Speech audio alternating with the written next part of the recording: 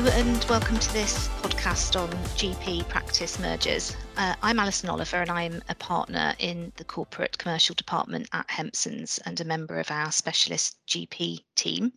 I'm based in our Newcastle office, but we have partners and other solicitors in our other 3 offices around the country who also assist with GP practice mergers. I'm joined on this podcast by Kirsty Odell, who's an associate in our London office. Hello, Kirsty. Hi, Alison. Great. So we're talking today about why practices might consider merging and the key considerations of GP practice mergers. So, I mean, there's a number of reasons, aren't there, Alison, as to why practices might choose to merge. That's right. Yes, lots and lots of different reasons why practices might merge. I think it's worth noting that over the recent years, GP practices have had an increasingly onerous administrative burden placed on them, and there's no doubt that smaller practices might struggle a bit more with that burden. So merging can sometimes help with that, where a bigger practice can achieve more economies of scale in complying with the various requirements that practices have to satisfy, as well as perhaps being able to get better deals on purchasing supplies and those kinds of things. What other kinds of reasons do you come across in your work, Kirsty, why practices might merge? Yeah, I think it's really partly to do with having a stronger voice in the wider healthcare system, particularly with the emergence of more integrated care systems and things. It's definitely needed for practices to be able to build those strong relationships with their PCNs and to be able to continue to stand in the ever-changing environment that there is at the moment in the NHS. Yeah, that's a really good point. I think another thing is that bigger practices can perhaps provide a bigger range of enhanced or additional services, and certainly in partners that I've spoken to who are considering merging, one of the things that they can sometimes find attractive about working for a bigger practice is that there's more flexibility for them to develop special interests within a larger practice that's providing a broader range of services. And I think it's also worth noting that the recent months have seen practices working much more closely together because of the pandemic, and also working in PCNs, and they're starting to see some of the benefits of working more closely with their counterparts. Yeah, definitely. And there's certainly different ways in which practices can choose to merge as well. I mean, it's probably we don't need to go into too much detail on those different models in this podcast, but you know that they can have a full merger where they look to merge the NHS contracts together so that one new partnership is formed with one new NHS contract comprising both patient lists or multiple patient lists. That there could be a partial merger where the contracts continue in existence and they kind of run alongside each other, but with a new merged partnership. And some practices are even considering looking at incorporating as well, aren't they? So setting up actual limited companies to provide their services for them. Yes, that's right. Yeah. And then, of course, you see some of the much bigger super partnership models, don't you, where you've got multiple sites, and sometimes in that model, that can suit people who want to have perhaps a greater degree of devolved power than a full merger might offer, because there are lots of different variations on that federated or super partnership model, which enable site partners at sites within that model to perhaps have a greater degree of independence. Definitely. So if a practice is thinking about merging, maybe we should talk a little bit about what they might need to consider and what they might need to be doing. So I think one of the first things for them is the due diligence process, probably.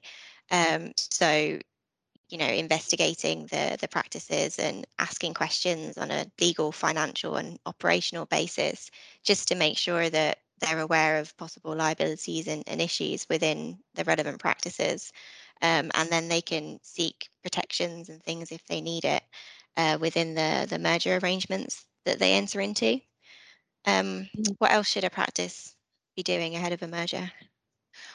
Well, I think one of the things is, I mean, perhaps even before you get into detailed legal and financial due diligence, is just having a chat with the people you're proposing to merge with and getting to know them a bit and thinking, are these people that I can work with? Because um, you need to have a common vision, don't you, with the people that you're proposing to merge with, and make sure that you're all heading in the same direction, or it's likely to fall apart.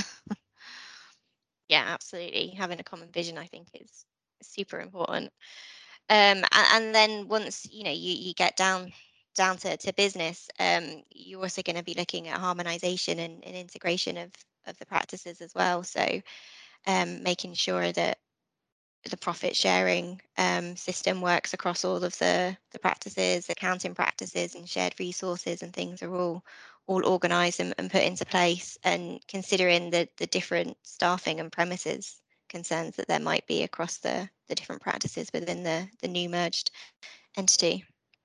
Yeah, absolutely. And then, of course, once you've talked about all those things, there are various legal documents that you'll need to make sure that all those terms are set out clearly, to make sure that everybody is clear on how, for example, the liabilities of the practices prior to the merger will be dealt with, how income and will be apportioned before and after the merger, and that kind of thing. Um, I mean, in terms, there's quite a lot to do, isn't there, Kirsty? So, I mean, in your experience, how long would you think this kind of process will take?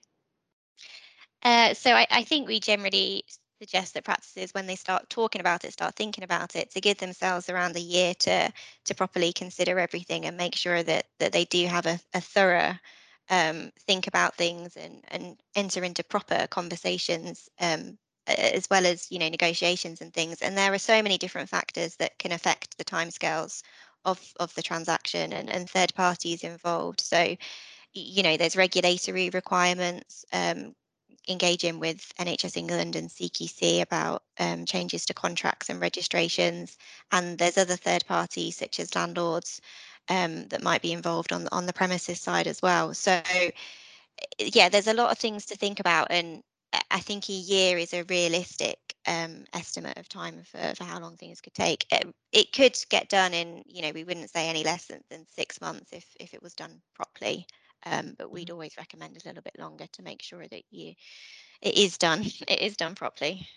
Yeah, I would agree with that, and I think one of the things that I would urge practices to do if they are considering merging is to sort of set their target date um, at a realistic point in the future.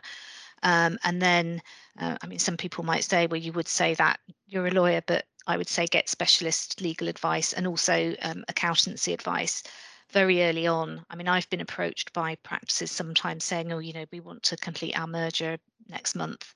Um, and then when you start drilling down, they've not addressed a number of the issues that they need to properly address. And I would far rather be involved very early on in the process, and be able to give some advice on things like the best structure for your merger and what you need to do and the timescales for that early on, and then let the practices go off and do a lot of the work themselves, and then come back to us later to draft legal documents and so on. But at least practices have then been set off on the right track with a clear understanding of what they need to do from a legal perspective.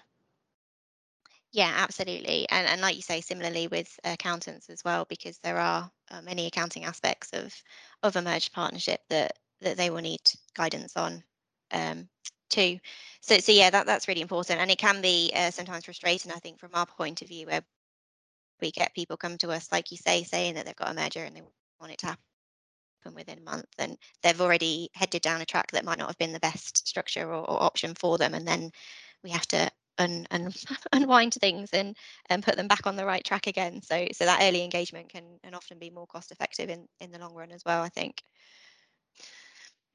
That's great. Well, I think that was really helpful talking to you about that, Kirsty. And if anybody would like more information about GP practice mergers, then please feel free to get in touch. Thanks, everyone.